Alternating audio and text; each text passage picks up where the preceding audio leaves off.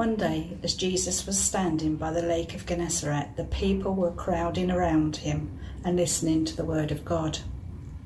He saw at the water's edge 2 boats, left there by the fishermen who were washing their nets.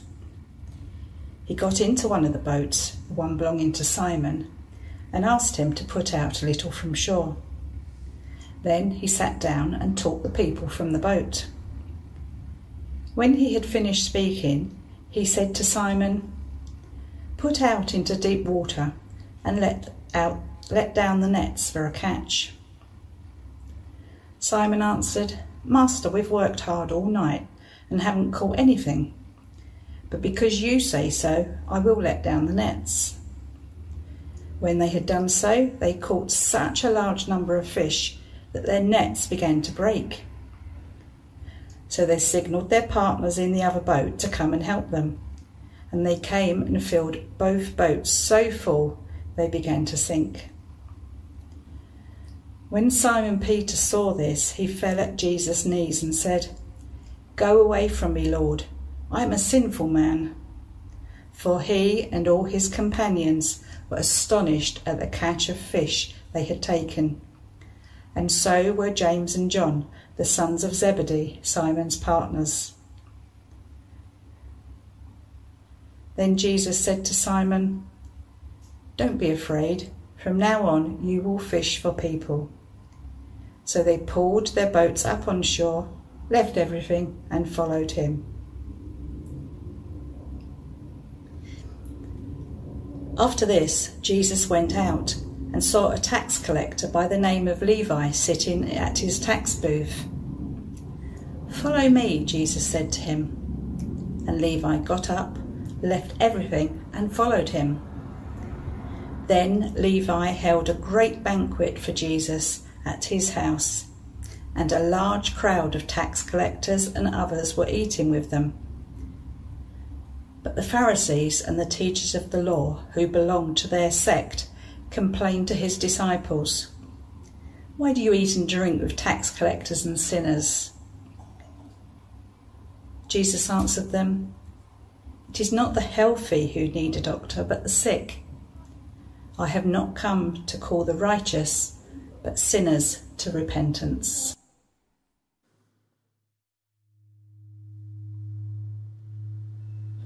Thank you. Good morning. Thank you for that reading, Gillian. Wonderful. I'm sure we've got some feedback.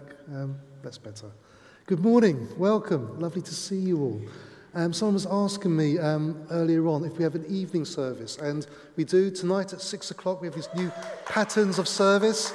So we have a wonderful informal encounter service tonight at 6. Next week we have a 4 o'clock service, which is aimed at people between the ages of 11 and 25, but it's open to everyone, and we'd love to see you. 6 o'clock tonight, 4 o'clock next week. But this week, in the 10 service and throughout the whole of this term, we're going to continue this theme of discipleship, which we began to look at last term.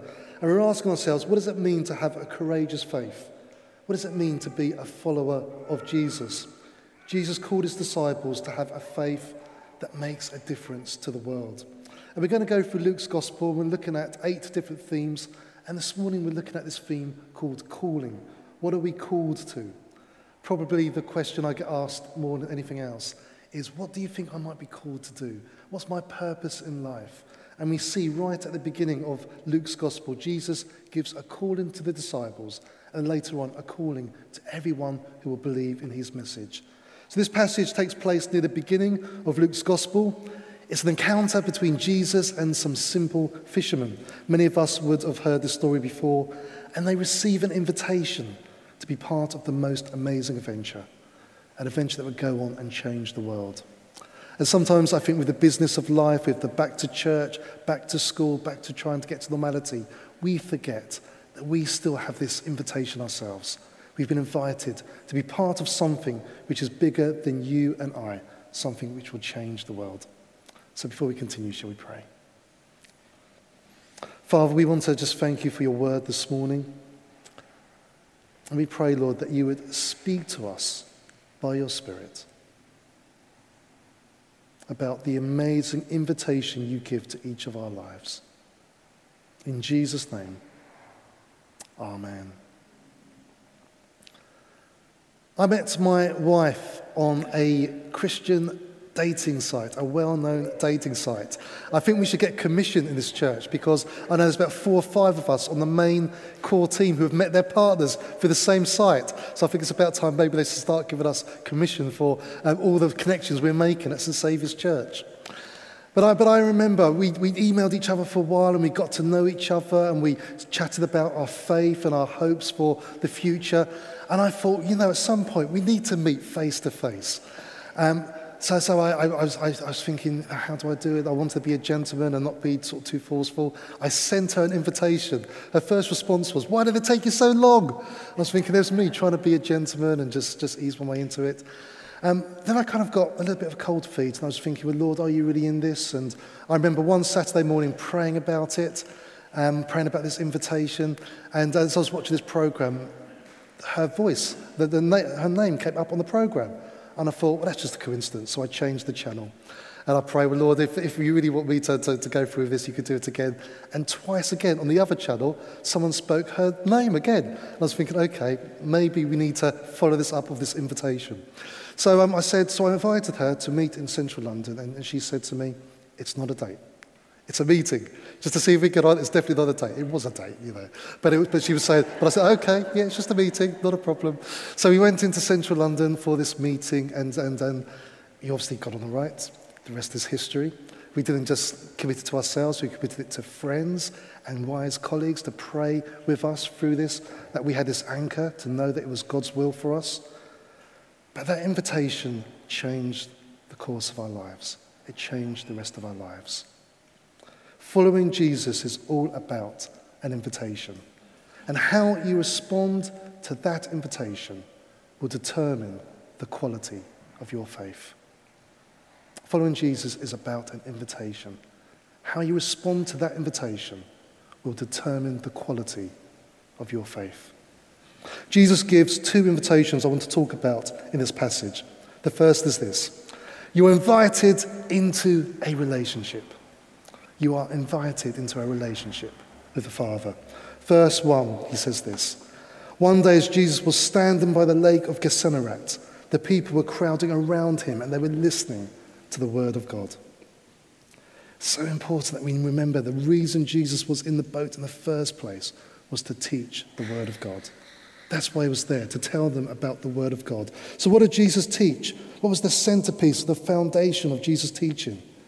That you and I can have a relationship with our Heavenly Father. That's what it was all about. It was about God's love and that you and I can have a relationship with him through Jesus by the Holy Spirit. Jesus goes on to say that you're forgiven, that God is for you, that God loves you. He says that you have eternal life, that Jesus, he says, I've conquered death. Every addiction and chain has now been broken. Jesus came to preach good news, to heal the sick, to set people free. But this all happens in a relationship. It's all about a relationship with the Father. If you don't know Jesus, the invitation for you today is to just come into this relationship that's worth far more than anything else. That's the first thing. You are invited into a relationship. Maybe you already know Jesus, or maybe you're returning to church for the first time after 18 months. I've spoken to some people here this morning that said this is the first time they've come back to St Saviour's since March 2020. If you're not aware, we have kids and youth going on in our brand new venue behind me. Bring your kids or bring your youth. 9:45 registration every Sunday morning. They're having an amazing time worshipping and learning about Jesus. Maybe for many of us, we're returning for the first time. And this seasonal change has been a challenge. Maybe your faith as you come back feels dry and stale. The invitation for you this morning is to reconnect and reignite your faith, to get back to that place of intimacy with the Father. Everything else flows from that. Before we do strategy, before we talk about what post-lockdown church might look like, it all begins with us getting back to this relationship with Jesus. It starts with Jesus. Jesus in the boat, and you and I by the shore, just receiving from him. Know what it means to just be walking in intimacy with our Father. Listening to him, walking with him, learning from him, enjoying him, worshipping him, just spending a time with him in relationship. We're invited into a relationship. That's the first thing. That's where it starts. The second thing is this. We're invited to release. We're invited into a relationship, and then we're invited to release. We're invited to release what's precious so you can receive what's priceless. You're invited to release what's precious so you can receive so much more what's priceless. Verse 11, we read this. So they pulled their boats up on the shore, they left everything, and they followed him. And in verse 28, Levi got up and he left everything and followed Jesus. They left everything to follow Jesus. I don't know how much a miraculous catch of fish would have been worth in those days. I think it would have been worth quite a lot. But they left it to follow Jesus. And I'm guessing Levi had a very profitable or successful business. He was a wealthy man. He went and had a banquet afterwards, the first ever Alpha course, invited people to hear about Jesus. He left everything to follow Jesus. There was a point in this encounter that they saw something in Jesus that outweighed everything of the world. I think it's that thing or that substance that we all seek, the thing that will change your faith forever, that thing that when we recognize it, we say, actually, this outweighs everything that the world will have to offer. We're following Jesus so much more of a decision of the will. It becomes a desire of our hearts. Jesus said, if you love me, you will follow my commands. We don't follow his commands to prove we love him. We actually follow his commands because we discovered something so precious, so much more worthwhile than anything the world can offer us. The Holy Spirit's moving in our hearts, and we have this desire deep inside to obey his commands. It's not about punishment, it's not about fear. It's about love and desire. That actually what we have in Jesus is worth so much more. It's in that place of release. Even failures and disappointments are things we release to the Lord. Peter might have said to Jesus, Lord, I've been already out fishing. This is my expertise. You're asking me to go back to the place where we caught no fish. Going back to the place of disappointment and failure. Maybe there's fear. But he said, but because you asked me, I'm willing to release that disappointment to you. What are the disappointments that we carry that God might be asking you to release to him this morning? Ask you to go back to that place of fear or failure or disappointment, where you've prayed for an issue with every fibre of your body and you've still been let down and you wonder where God is in that. So easy to just go through life then thinking, I've tried it, I'm not going to try it again. And I've been in that place. We've prayed and our prayers haven't been answered the way we hoped. What do you need to leave behind to follow Jesus more fully? What do you need to turn over to him? That's between you and him. I don't know what you need to offer to him this morning. But you can't receive if your hand's already full. It's when we release what's in our hands and our hearts. God can then turn those defeats into victory. Psalm 34, wonderful psalm of the Bible, says, taste and see that the Lord is good. Taste and see that he is good. Taste and see that the things of God outweigh the things of the world. The things that the world says is important and prestige, things, consumerism, cars, houses. Taste and see that the things of the Lord is so much better, so much outweighs those things. That's the prayer for my children. My children, they believe in the Lord because as parents we've told them about him. But my prayer is that they get to that point where they understand this truth for themselves. Not because we've told them, but they've tasted and seen that the things of the Lord outweigh the things of the world. It's my parents' prayer for me. That I'd get to that point, and I believed in God all my life, but only because they told me about him. But then there was a point in my life as a young adult where I said that prayer, and I encountered something I'd never experienced before. And what I knew in my head became real in my heart. I said, actually, there's something here so priceless that the things which I hold as dear and precious are worthless in light of Jesus Christ. We're invited into a relationship, and we're invited to release those things which are precious, to receive back what is priceless and is so much more. There's a lovely story about a pastor and an atheist. They were arguing and debating whether Jesus was real and whether he'd really risen from the grave. And the pastor, as part of his evidence, said, I know he's real because all the disciples were willing to give their lives for Jesus. The Apostle John was he was sent to the island of Patmos, isolated. The other disciples died some terrible deaths. They were martyred, they were crucified, they were beheaded, they were torn apart. They were willing to go through death because they found something which so much outweighed the things the world would offer. Well, the atheist hit back straight away and he said, but people die for what they believe in all the time. What about terrorists and suicide bombers? They're willing to give their lives to what they believe in. And the pastor gently said, exactly. They were willing to die because they found something which they knew was true. He said, no one ever dies for a lie. People only were willing to die for what they believed was true. And they encountered the risen Christ. And they realized they could have a courageous faith because when he promises that he would always be with them, even beyond death, he was faithful.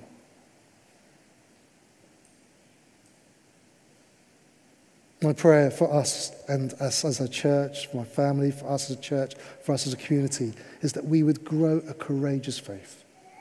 That we begin to see that what Jesus promises and what he offers is so much more important. That time invested with God is never time wasted.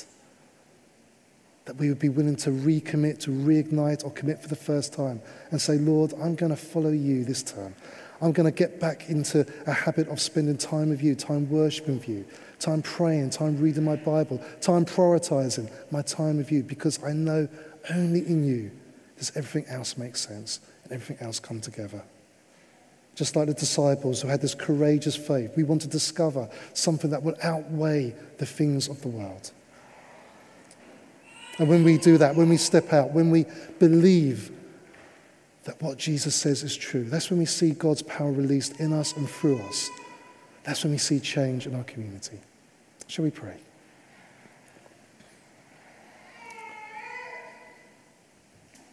I'm going to invite the Holy Spirit to come just before we come into communion now. If the band's here, if the band would just like to come back on stage. And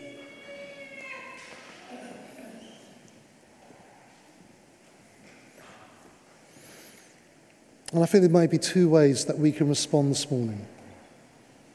Maybe for you, if you're honest with yourself, maybe you've never made that commitment or that decision to say, I want to respond to that invitation of being in a relationship with the Father through Jesus by the Spirit. Maybe you've heard that God loves you, that he's for you, but you've never actually made that decision for yourself. And this morning is just the opportunity for you to say in your heart, Lord, I receive from you. I respond to the invitation that would change my life.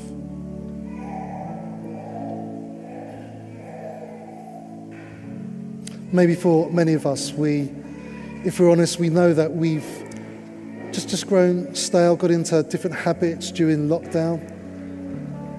And before we run, we need to just go back to the centre of the faith, of just spending time with Jesus. That's where it all starts. Before we think about what we can get plugged into and what we can do, it's saying, Lord, we just need to come back before you and spend that time with you, time receiving from you.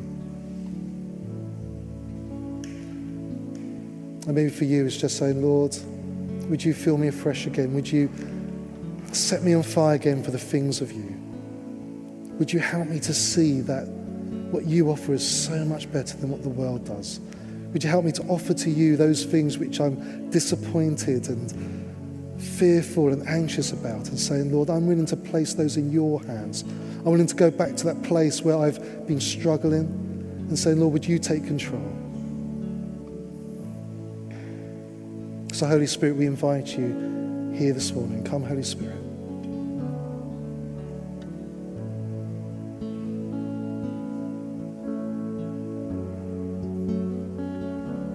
Come, Holy Spirit.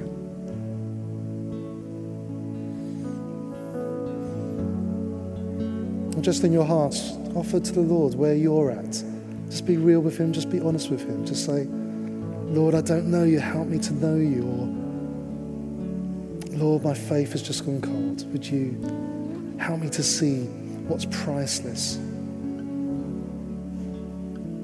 The thing that has no value.